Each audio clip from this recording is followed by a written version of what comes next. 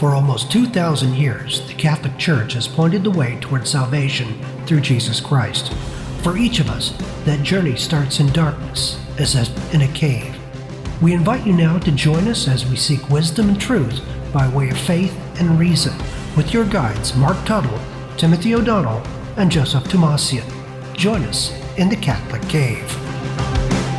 Welcome once again to the Catholic Cave. I'm Kent Blanford. In the cave with me, your two favorite troglodytes, Mr. Timothy O'Donnell, Mr. Marc Tuttle.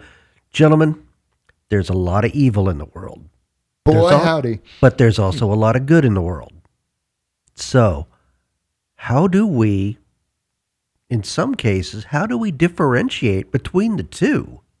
Because evil sometimes masquerades as the good. Boy, that's the truth. That is a great question. You know, kind of this really, Mark, don't you think we pick up maybe a little bit from our previous show where we were talking about human dignity? And in that episode, we were talking a little bit about what are the foundations for human life? Why is human life valuable?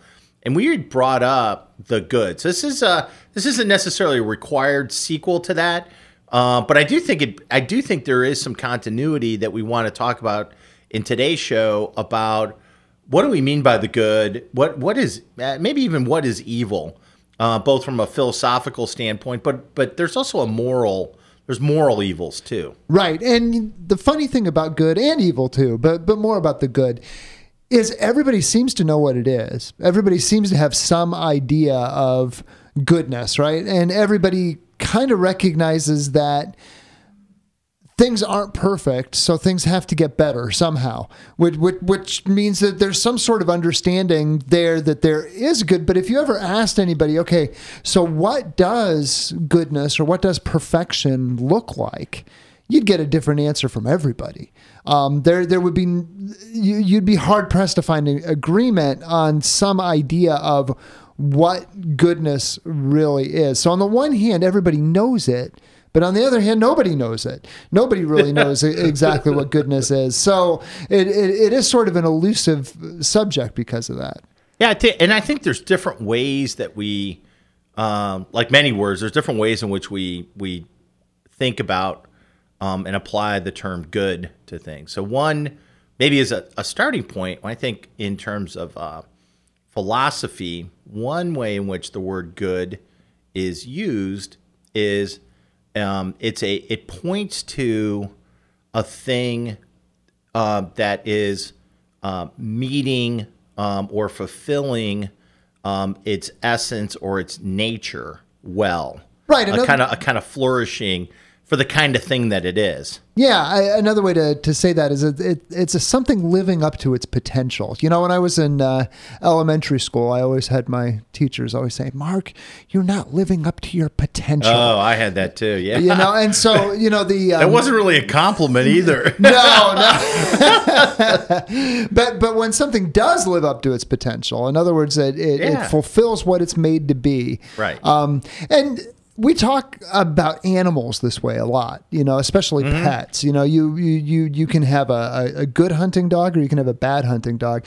And there's, you know, sort of criteria that go along with that. You know, sure. To have a hunting dog, the dog has to be responsive and obedient.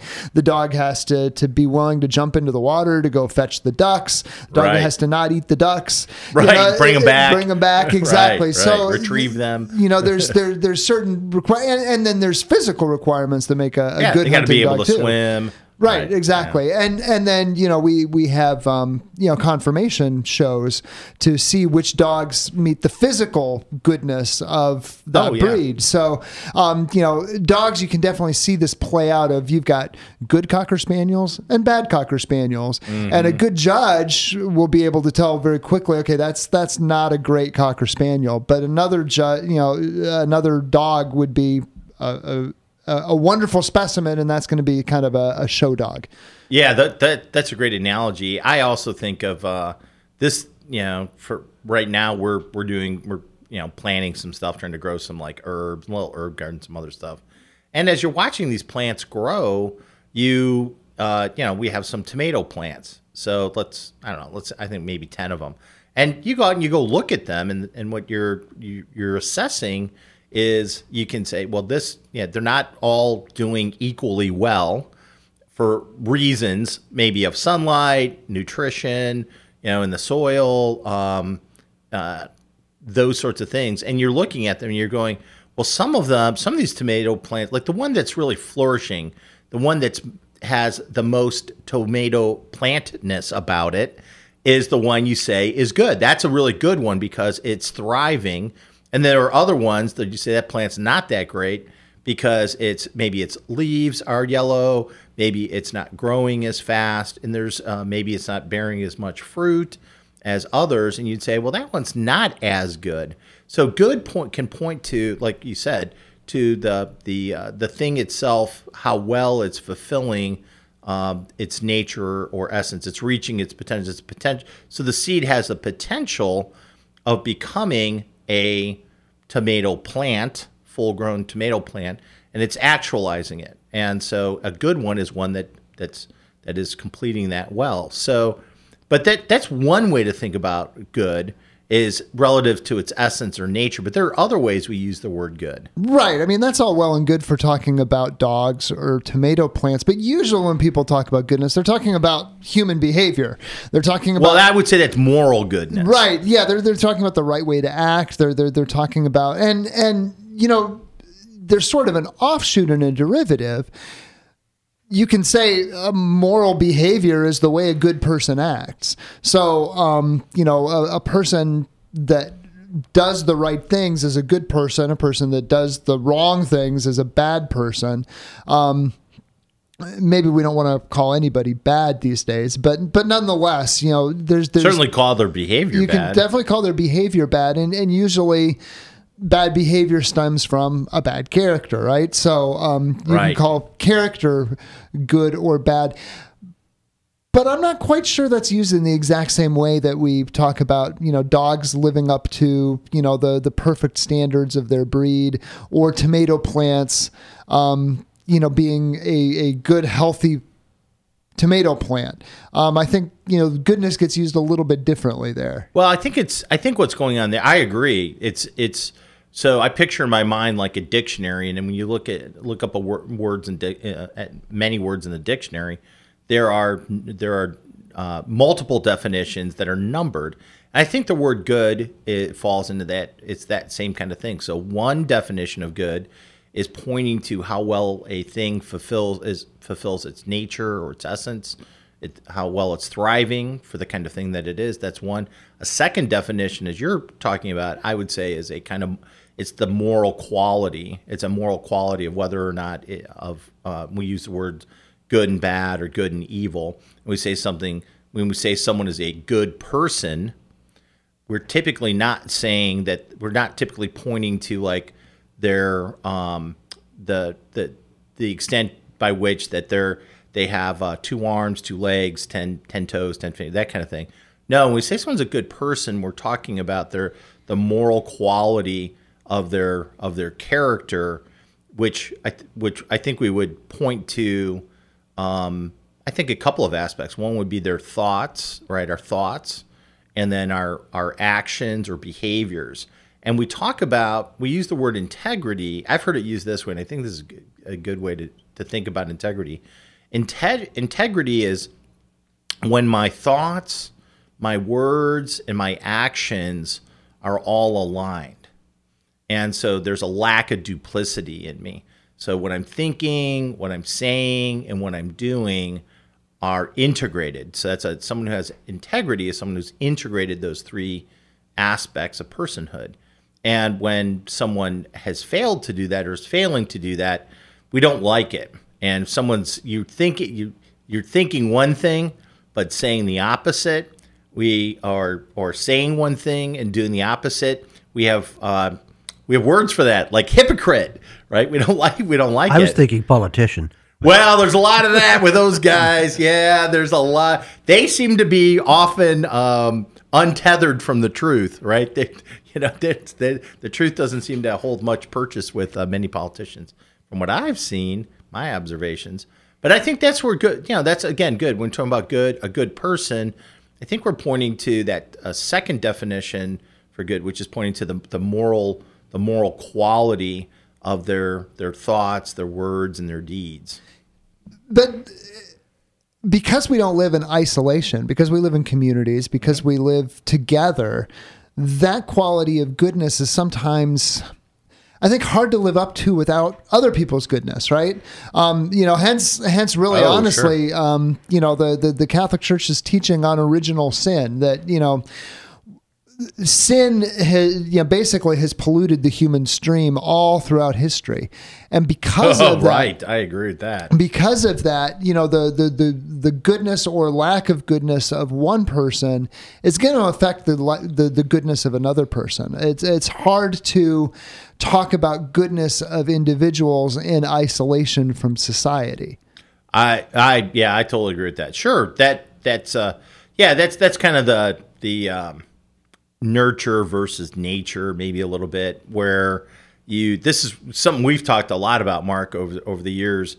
The importance of, say, education, being, I would say, as Catholics, what do we really emphasize? One of the things we really emphasize is formation in the faith, catechesis, right? Learning the faith, because when we say someone's a good person, I think we're pointing to that they're meeting some objective standard of moral uprightness. And so the question then is, like, where does that standard of moral uprightness come from? And then there's lots of disagreement. And so the one area I'll point to as a universal moral standard is given to us by God himself is the Ten Commandments. So one way you can measure someone as being, say, good or bad, good or evil, is to the extent by which they're living up to the Ten Commandments. Right. And on the one hand, those are fairly minimal requirements when you look at them at face value. Have I murdered anybody? No. Have I been faithful to my wife? Yes. I mean, those are fairly minimal. I think they're minimal, but I do think a lot of people struggle to. You look around the world. You turn on the television, turn on Netflix.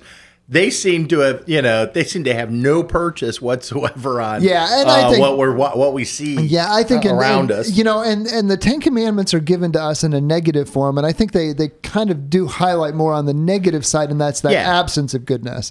In other words, the prohibitions. They're prohibitions, but what is evil? Well, evil is murdering somebody, right. or evil is cheating on your wife, or evil is perjuring somebody. So those types of things, I think, more define evil, which is the absence of good, but it doesn't really help, I think, in the long run of getting towards that idea of perfection. Oh, that's good. That's a good time. And this would be a perfect time to take a break. We're going to take a break. We're going to be back with more on the Catholic Cave right after this. When you're tired of doing life alone, come back here. We enjoy the company. We hope you do too. Better together. Catholic Radio Indy. Catholic Radio Indy has a new look. It's our website.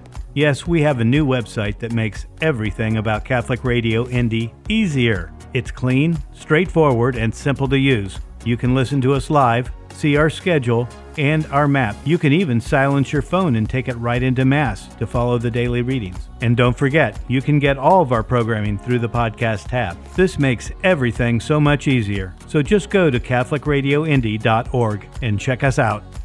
Welcome back to the Catholic Cave. I'm Kent Blanford. In the cave with me, Mr. Marc Tuttle, Mr. Timothy O'Donnell. We were just talking about what is good and how we decide what is good. And we were talking about the subject of the Ten Commandments came up. And we talked about the fact that the Ten Commandments tend to look at the thou shalt nots, the negative sides. Now, guys, Jesus took the next step with that. He gave us the Beatitudes, the thou shalts and blessed are. How do the Beatitudes fit into our concept of good as Catholics? That's great, because that brings up two different ways philosophically, I think, to approach the question of goodness. One is sort of based off of rules and laws, hence our 10 commandments, right? Thou shalt not, and laws tend to prescribe, right? They tend to say these types of behaviors are prohibited. So if you don't do those things, then you're on the good side. And if you do those things, then you're on the bad side. Another way, though, to look at goodness is through virtue, through the lens of what kind of characteristics are you living up to? And that's what the Beatitudes give us, right? Poverty of spirit, humility, that's a virtue. Being a peacemaker. Right? Try to think of what word you would give for being a peacemaker as a virtue. I mean, obviously it is a virtue, but what do you call that? How does that connect up with other tables of virtues, so to speak? I don't know. I would think peacemaking would probably be most closely associated with justice, because it seems that when you have justice seems to be the single most important virtue, at least when I think of like Aristotle or Aquinas, when it comes to, say, the polity. So, and then the polity, as you've pointed out a lot of times, Mark, is really the individual soul writ large. So I'm going to say justice. When you have true justice in a society, it brings about that tranquility of order or peace. And same thing within an individual as well. When you have, as you were saying, when you have that integrity about your psyche, you're at peace. You have a sort of inner peace. Yeah, because you have that inner. You're right. That's good, because when you don't have integrity, when I'm thinking one thing, saying something else, doing something a third thing, there's a kind of inner conflict, right? And so when you've harmonized those, you've integrated that, and then there's been a lot of good Catholic authors over the years have written about integralism, right? Personal integralism. How do you integrate these things? Right, and integralism is really more of a political movement in some ways too. Of how do you integrate Catholic teaching into society? And that's also kind of a bigger question. And when we're talking about goodness, and when we're talking about that, we will have to have that discussion down the road of, okay, when we talk about the common good, what exactly is that? But, talking about virtues versus talking about rules for kind of defining what's goodness, there's some advantages to talking about virtues. When you talk about things being morally good or morally bad, right? So I don't know, let's take something that's maybe in a gray area, maybe smoking, right? So smoking's kind of drinking could be in that category. Yeah, exactly. Is it morally right or morally wrong? Well, those questions tend to kind of they're muddy a lot of times. But if you talk about it in terms of virtue, is it healthy? That's a no-brainer. It's easy to say, no, smoking is not healthy. Is a particular action, was it courageous? Was it just? Talking in terms of virtues makes things much more explanatory, and also we can have, I think, better, more fruitful disagreements about, no, that really wasn't cowardly. That was actually, somewhat brave of him to do that. In a lot of ways, those types of discussions are much more productive than, well, was that just morally wrong or morally right? Yeah, I weigh those two things frequently when I kind of think about ethics around balancing. Is there balancing, or is there exclusivity between rules-based ethics versus a virtues-based? Because I think I'm at the place where, and this maybe is a cop-out, but I think there's an element of both. So I think that there ought to be laws that, like the 10 Commandments, that create your baseline, and then but to flourish, to go beyond that, you need to move into the virtues. And as Kent mentioned, the flourishing, the fulfillment of the 10 Commandments really is I would say the Beatitudes. Yeah, I think you need both, because virtues, the problem with virtues is they become self-defining to a certain extent. They can be, and they can. You can spin out of your lane, so to speak, too. Right. I mean, because what's the definition of courage? Well, the definition of courage is what a courageous person does. Well, that it can get kind of circular, but B, when you don't have a lot of good exemplars of a particular virtue, they become watered down. And so I think you need some solid standards and rules of okay, first off, you can never go there, right? So I mean, it's one thing to be morally weak, but then it's another thing to cross some big red lines into things that are just absolutely prohibited and you should never do. Right. So I think you need the rules for that. But then I think on the positive side, on kind of the side of goodness, you need some standards of perfection.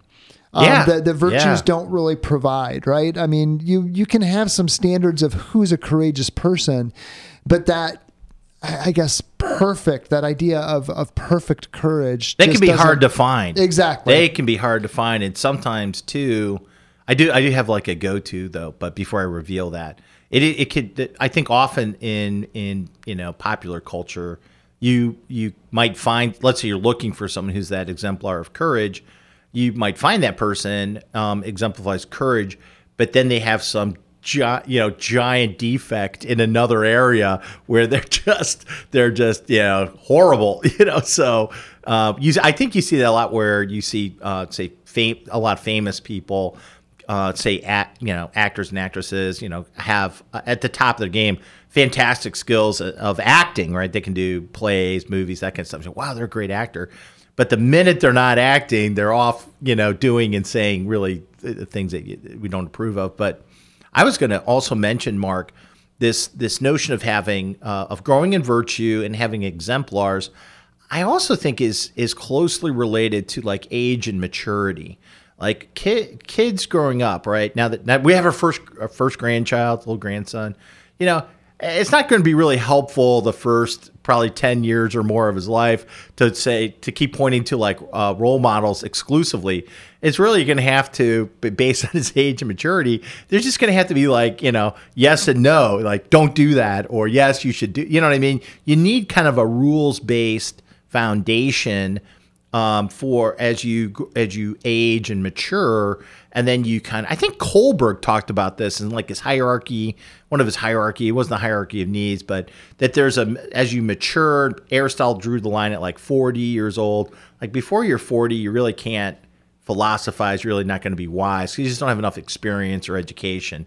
So I think in that route of moral formation, and think yourself as a father of a large household, you got to have some rules. It can't just be, and that's where the social element of moral goodness comes in, because none of us are raised in an island, and if you live a life where you are, I guess, not encouraged to do the right thing, or you don't have those rules growing up, or those rules that you have grown up are warped, your moral character is going to be warped and stunted, beyond that. So, there's that brings up another element. There's a couple of other elements here, but that brings up one element of culpability.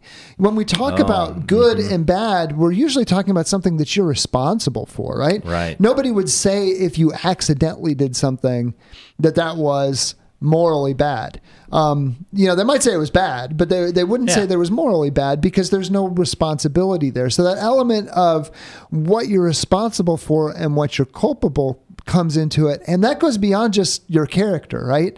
That goes to what's expected of you, what you've learned, what your circumstances are, what your conscience, your upbringing, your surroundings, the society you live in.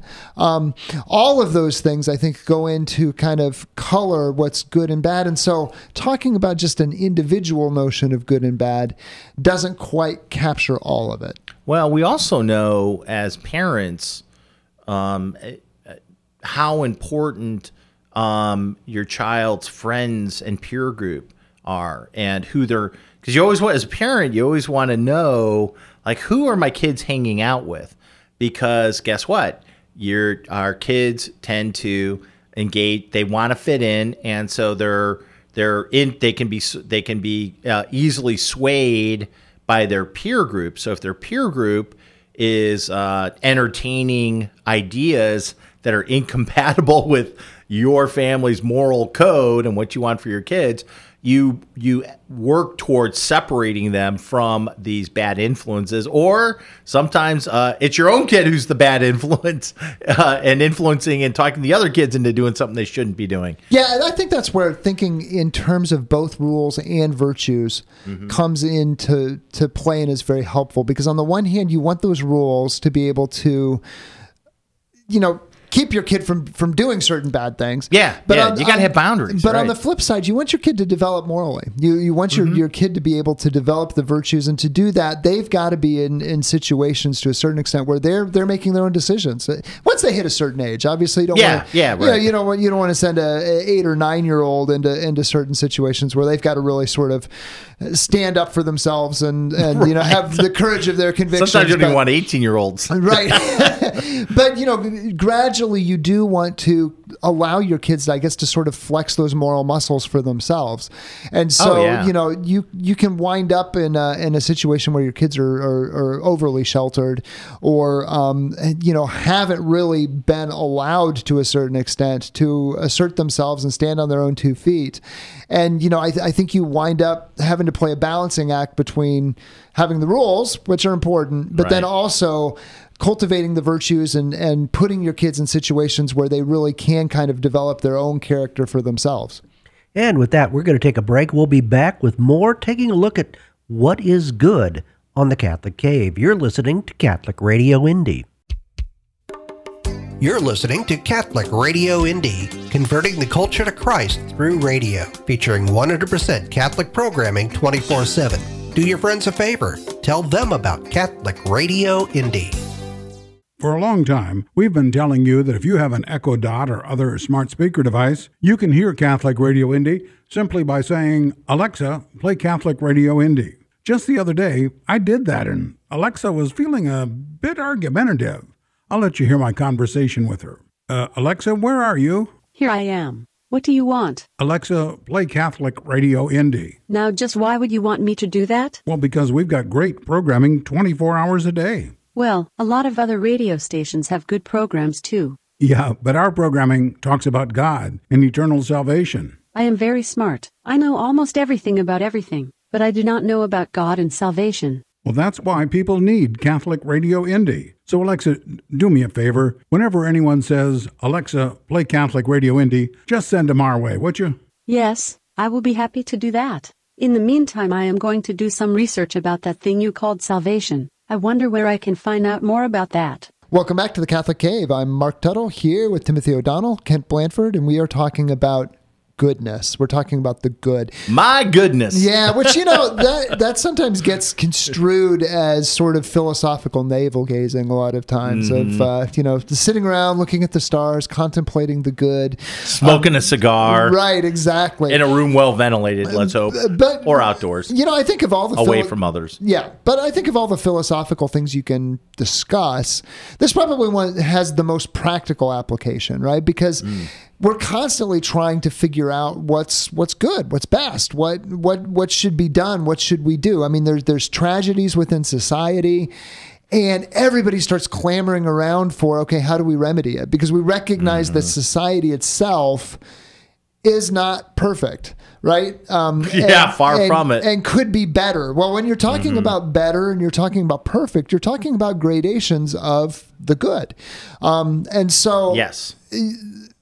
That really is where I think the rubber hits the road when we're talking about goodness. It's not so much individual goodness, although, personal ethics, there's a wide variety and a lot of discussion that you can have on personal ethics, virtue, etc. But the question is, as we're all trying to pursue the good, what is that common good? We use that term, pursuing the common good. And that has a lot of different meanings, and you can go pretty far astray pretty quickly when you start talking about, well, we need to do this for the common good. I mean, I can think of a lot of evils that have been done in society for the sake of the common good. Oh, yeah. And the common good, well, I guess it's a more, let's say, abstract maybe conception of it is the common good being, bringing about the conditions that produce human flourishing. So That doesn't get us very far, does it? But that's probably but then you got to start unpacking that. But I think that's what we're after. We're after human flourishing, and human flourishing is best achieved in with togetherness, right? In communities, in a society. Like it's much. There's a certain kind of impossibility to have human flourishing in complete isolation. Right, but that gets a little circular when you say, well, goodness is human flourishing. And what's human flourishing? Well, human flourishing ultimately is the common good. So, I think you get, flourishing in the common good, a lot of times they can be thrown out there as synonymous terms. Right. I would differentiate. I think I'm going to differentiate by saying common good. The common good are the set of, let's say, again, I use the word conditions. Conditions could mean like projects, activities, goals that will produce or bring about the fulfillment of societies in general, which is made up of individuals, their potential. So it's bringing out the best. It's allowing people to be the best. Matthew Kelly uses this term, best version of themselves. So what are the activities? What are the projects? Levels of cooperation, work that put together create an environment in which we can become the best version of ourselves. So what are those? So an example I think that we all agree on, and as a project would be education. So we've committed to generally across the world. Have now recognized that education is constituent. It's really required to bring about human flourishing, for people to be their best, to bring about their best, or give them the best opportunity to be the best version of themselves. Education is required, so we have a part of so that becomes part of the common good is to have an education system available to all. But I think if you go back through Catholic thought a little bit and you look at St. Thomas, you look at the interpretation of St. Thomas through Jacques Maritain. So now we're starting to name drop here, but you wind up with two ways that the common good goes astray. And I think one of them is this notion of the common good being the conditions for individual flourishing. That individual flourishing becomes individualism that St. Thomas cautioned against. Yeah, radical autonomy. I would agree. That's a big problem. And on the flip side, you can obviously have the opposite too, where the common good becomes some sort of communal life that the good of the individual becomes subservient to. You're just a cog in the machine. Yeah, it's a kind of wicked penal colony. Right. Yeah, exactly. And so you've got you've got two poles there. Mm-hmm. And this is really where the term personalism comes in, right? People talk about John Paul II's personalism. What is that? Well, personalism is the idea that the common good stems from the good of the person. And the good of the person and this only comes about in Catholicism because you have to recognize the good of the person is that unity that you have with God. So, right. So each of us our salvation is as an individual, but that salvation then affects and draws everybody along with it to a certain extent is the idea. Sure. So the common good stems from our individual good, but it really is an offshoot of us pursuing that individual good, not the other way around. It's not the common good creating the conditions for our goodness, but it's our own goodness creating the conditions for other people's goodness. And so,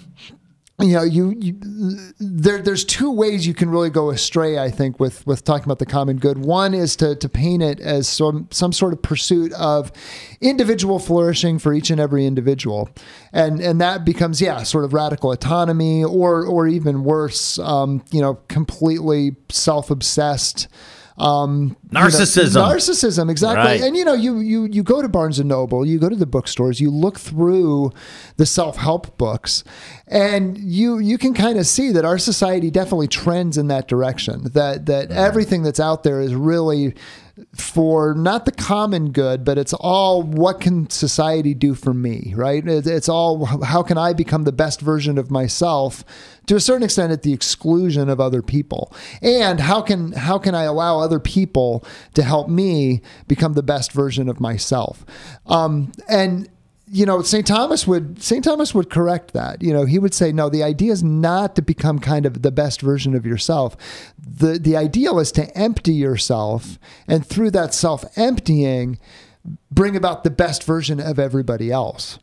Oh, that's interesting. I haven't thought about it that way. I do think part of the secular contemporary self-help aisle at a Barnes and Noble reads to me often like a big section of Pelagianism, which of course, that's a big problem, but that's a heresy. Right. I think the two are related there, right? So Pelagianism is basically the belief that I can, through my own efforts, I can make myself perfect, right? So I can bring about my own perfection through following virtues, through following a code oftentimes. A certain set of beliefs and understandings. 7 habits or, okay, maybe we're not going to, we won't accuse Stephen Covey of complete Pelagianism, but. No, there's a role for like 7 habits. For exactly. There's a role for building up certain kinds of habits that are conducive to the cardinal virtues. Right, but we have to recognize that, especially as Catholics, that's not where our perfection lies. It's not all of it, right? Those are like little aids maybe along the way versus an end in of themselves. Right, but for us, our end is really in and through giving ourselves completely over sacrificially to God. So, so that's the ultimate good. Right. Sure. So that sacrificial self-giving of ourselves then brings about not only our perfection, but the perfection of everybody around us. Well, it sets the example when we talk about exemplars. That was sort of in my back pocket a segment ago or so, where we were talking about it's difficult to find, certainly in the common culture, contemporary culture, it's hard to find good exemplars of virtue, but the one go-to place you can find them is in the lives of the saints. Right. So that's where we can find really great exemplars of people living lives of holiness and heroic virtue. I do think, though, going back to this, so that's an important distinction I think you made. There is, of course, God is the ultimate good itself. And then the common good are those sets of, again, kind of, we want to undertake together sets of, again, kind of projects that will help us bring about. One of the most important is, I would say, that's constituent of the common good is the liberty of the church and the duty that we have to religion. And that brings up, it brings up the sort of contentious issue of, in America, the separation of church and state. Right. Not that we're going to go down that road necessarily too far today, but it does. The common good has to have a room for part of, and maybe the most important part is this freedom or liberty for the society to fulfill our religious obligations. And once again, I think there's a kind of a question and a dichotomy there, and it comes from something we've just sort of assumed, right? So this is a Catholic show. We're on Catholic radio. You are listening to Catholic radio. You're listening I'm a to Catholic Catholic. Cave, right? But we take for granted to a certain extent that God, the triune God, is the ultimate perfection of humanity. And maybe that's sort of maybe we jump to that conclusion a little too quickly without thinking through what that entails and what that really means to a certain extent. So, because it's very different from the pagan conception of the good, right? You look back at Aristotle, you look back at Plato, and they're talking about the good and everybody pursuing the notion of the good.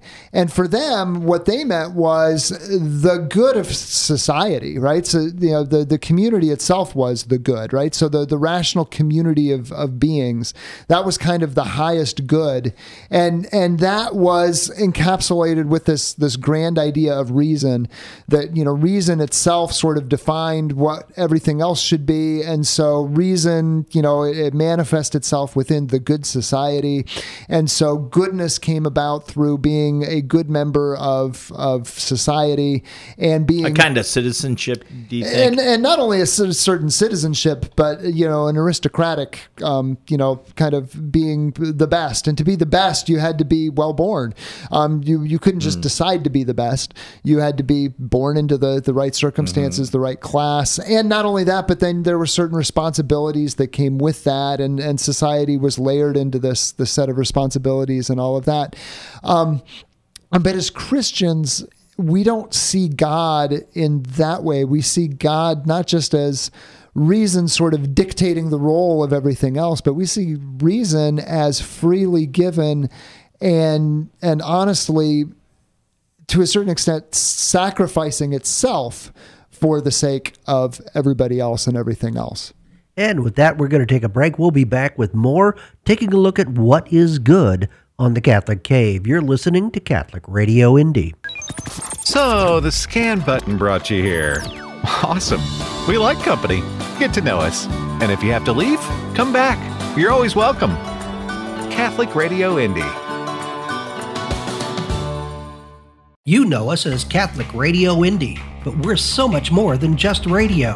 We're a website, CatholicRadioIndy.org, with access to great Catholic resources, including podcasts of all our local programming. Podcasts that have been downloaded from all 50 states and over 40 countries on 6 continents. Yes, we are Catholic Radio Indy, but thanks to your support, we're taking the gospel of Christ to the ends of the earth. Catholic Radio Indy and CatholicRadioIndy.org.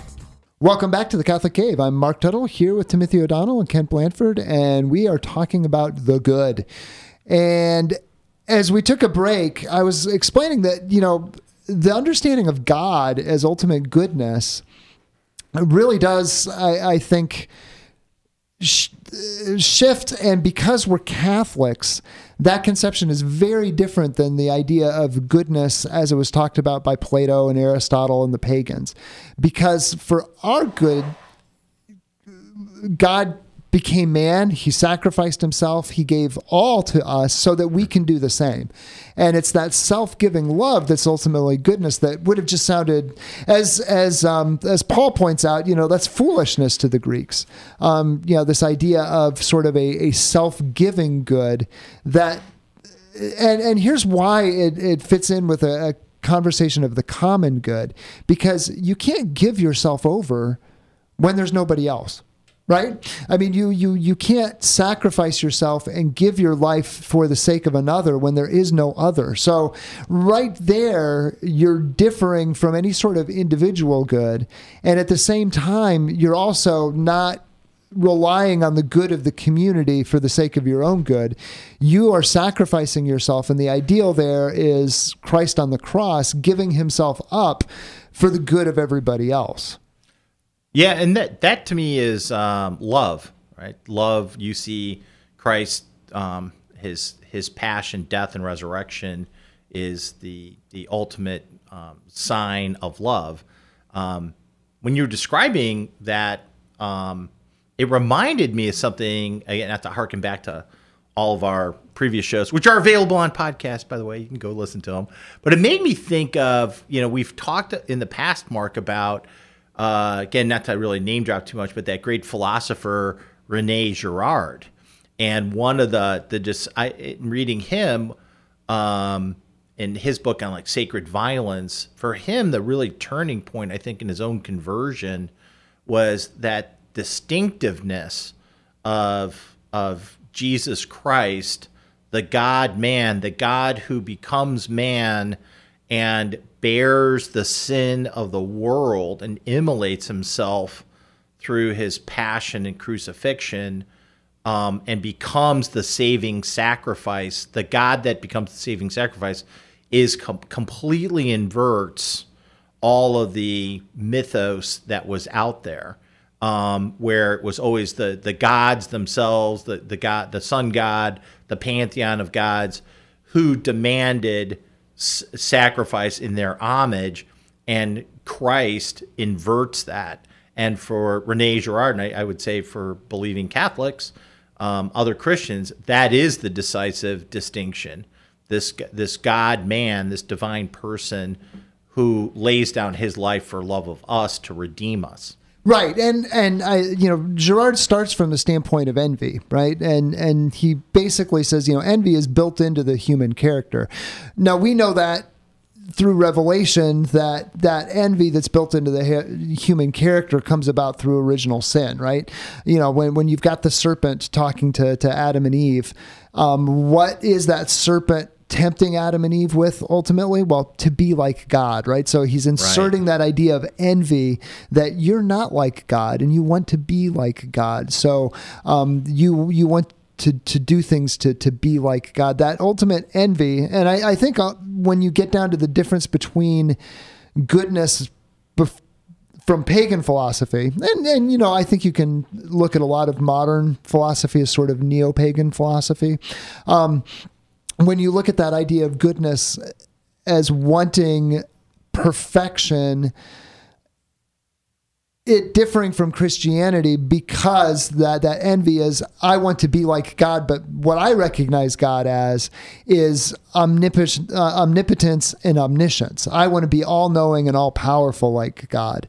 Whereas the Christian, we recognize through Revelation that no, God is all self-sacrificial. God is all giving, all loving, all forgiving. And so it's that we have to sort of emulate. And, I'm not sure it's easy to envy dying on the cross, right? I mean, right. Yeah, it's not that something. It looks really hard and painful. Yeah, and a lot of suffering. Right. We're called to emulate that rather than trying to emulate the omniscience and omnipotence of God. Yeah, we're not looking. Yeah, for the Christian, we know that the Easter is only possible by going through the Passion. Right, you don't get Easter without Good Friday, as they say. Right, and that really, I think, sets aside a Catholic notion of the common good away from a more pagan understanding of the common good, right? Because the pagan understanding of the common good was the good of the city, right? It was the good of the community. We could even stretch that today and say it's the good of the world community to a certain extent. The Christian conception of the common good is that grace that comes about from the self-sacrificial sacrifice and our participation in it through our life in Christ. So that then kind of permeates the rest of society. So it's our own initiative to a certain extent of giving ourselves to others that brings about the common good, rather than it being something out there that we're trying to create the conditions of for the flourishing of a community or the goodness of the world. Yeah, I mean, it makes me think of, we know from sacred scripture some of the call to be the light of the world, the salt of the earth, the leaven in the bread. I do think, though, different periods of time, different places, different times, there have been, I think, some bright spots where the culture has different moments in culture, different parts of the world have been successful at having more of a Christian culture to them and having more fulfilled some of those or attained some of those characteristics. We live, but I think that's probably across time. That's probably certainly more the exception than the rule. But you do see, for example, and I would say right now our current setting is very difficult. Right, it's very anti-Christian, our current setting, and then and the faith is being lost rapidly, or at least not being transmitted very well. But you do see episodes, I think, where, say, some of the great Catholic missionary efforts over time, going to different parts of the world, sharing the gospel, and then having a direct impact, positive impact on their culture, and reforming notions of the common good have occurred, and it's possible. And I kind of took, and I think it's kind of fizzled, to be honest with you, but I do think St. John Paul II's call for the new evangelization, I think that's really fizzled. But I understood that call that he made is to go back and again sort of re-Christianize culture. And it is that balance. I mean, it's about the salvation of souls. So souls are saved, one at a time. But a society that embraces Christian virtue and supports them, like, for example, that has laws and institutions that reinforce the family, is a better culture than one that seeks to destroy the nuclear family. Exactly. And the common good comes out of that pursuit of personal holiness, right? At every level of society. So, and that's ultimately what you have the control over. The most control over is really yourself. You have, and your own response to Christ's call to love. But that's also where you can kind of see the injustices in society and work to remedy them too. Is seeing when people are not living up to that sort of personal responsibility at a level. I watched the musical Newsies recently, and I'm not sure if that's a good or a bad thing to stick with the theme of the show. What is that? So Newsies, it was a musical about a strike by the Newsies, the newsboys, the ones that were selling the newspapers on the street. Okay. And starting to sound familiar. Basically, was this like back in the 90s? Yeah, 80s? The musical was back in the 90s. Okay. The stories like from the 1890s. So, but so Pulitzer, who's the publisher of the newspaper, he decides, we're losing money. The way we can make money is we can just sort of jack up the price. And the Newsies had to purchase the papers before they could sell them. So we can just. That's what I had to do with my paper route. Right. As a exactly. kid. Exactly. Yeah. So we can take all these paper boys and we can basically charge them more, and that way we can make up our difference. Hugely unjust, right? So they decide to strike, right? And so then there's the question of sort of, okay, what's the justice of a strike? Is that a just action or not? In this case, it might have been, I don't know. But the fact of the matter is that condition would have never come to be if Mr. Pulitzer, the owner of the newspaper, had been acting justly and had been acting godly and had been pursuing his own personal holiness rather than pursuing, sort of his own personal wealth. If he'd been giving of himself. So he had a kind of greed operating. Yeah, exactly. But if he'd been acting virtuously and looking out for the good and doing what really was going to be for the best of all of the people that he was associated with, if he was acting out of Christian love, this set of circumstances would have never come about. Okay. And so, it's that personal pursuit of holiness all the way up and down society that I think leads to a just society and leads to the common good. Well, it's hard to, speaking of which, it's hard to imagine, a leader of a nation, that we would say elect or would somehow otherwise come to power that ultimately lives such a life of holiness and virtue, they become canonized. But you look at the lives of the saints, and we have any number of kings and queens that have been canonized. It just seems like we don't have the conditions now where, not that God couldn't do that, but it seems really unlikely that someone in a high national office in the United States or other places is going to make their way to canonized sainthood. I don't know. Working with politicians, they're not. We made the crack about politicians being hypocrites, etc. More often than not, though, politicians are good-hearted people that are really truly motivated to do what they see as best. I think after a while, the power does start to. Well, the institution, corrupted. I think, has a deleterious effect on a lot of them, right? I think either it does. Causing frustration, so a kind of surrender, attempting to overcompromise, the pressure of being reelected. Right. There's just a lot of arrows coming your way. Yeah, to accrue more and more power as you're moving up. Because you want to get things done. Well, and you also are supported by more and more people with different interests, etc. And so as you're being supported by wealthy and powerful institutions, it's harder and harder to sort of assert your independence from that. Yeah. And so all we can sum it up is, folks, try to be good. Whatever you see that as, whatever the church teaches that to be, try to be good. And for Mark Tuttle, for Timothy O'Donnell, I'm Kent Blanford. You've been listening to The Catholic Cave on Catholic Radio Indy, and we'll catch you next time. God bless. The Catholic Cave is a production of Catholic Radio Indy. Replays of this program are available in podcast form at catholicradioindy.org.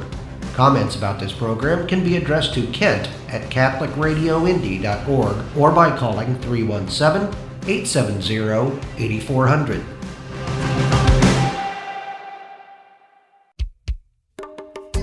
Did you miss something in this show or just want to hear it again? Podcasts of this and all our other great local programs are available 24/7 at catholicradioindy.org.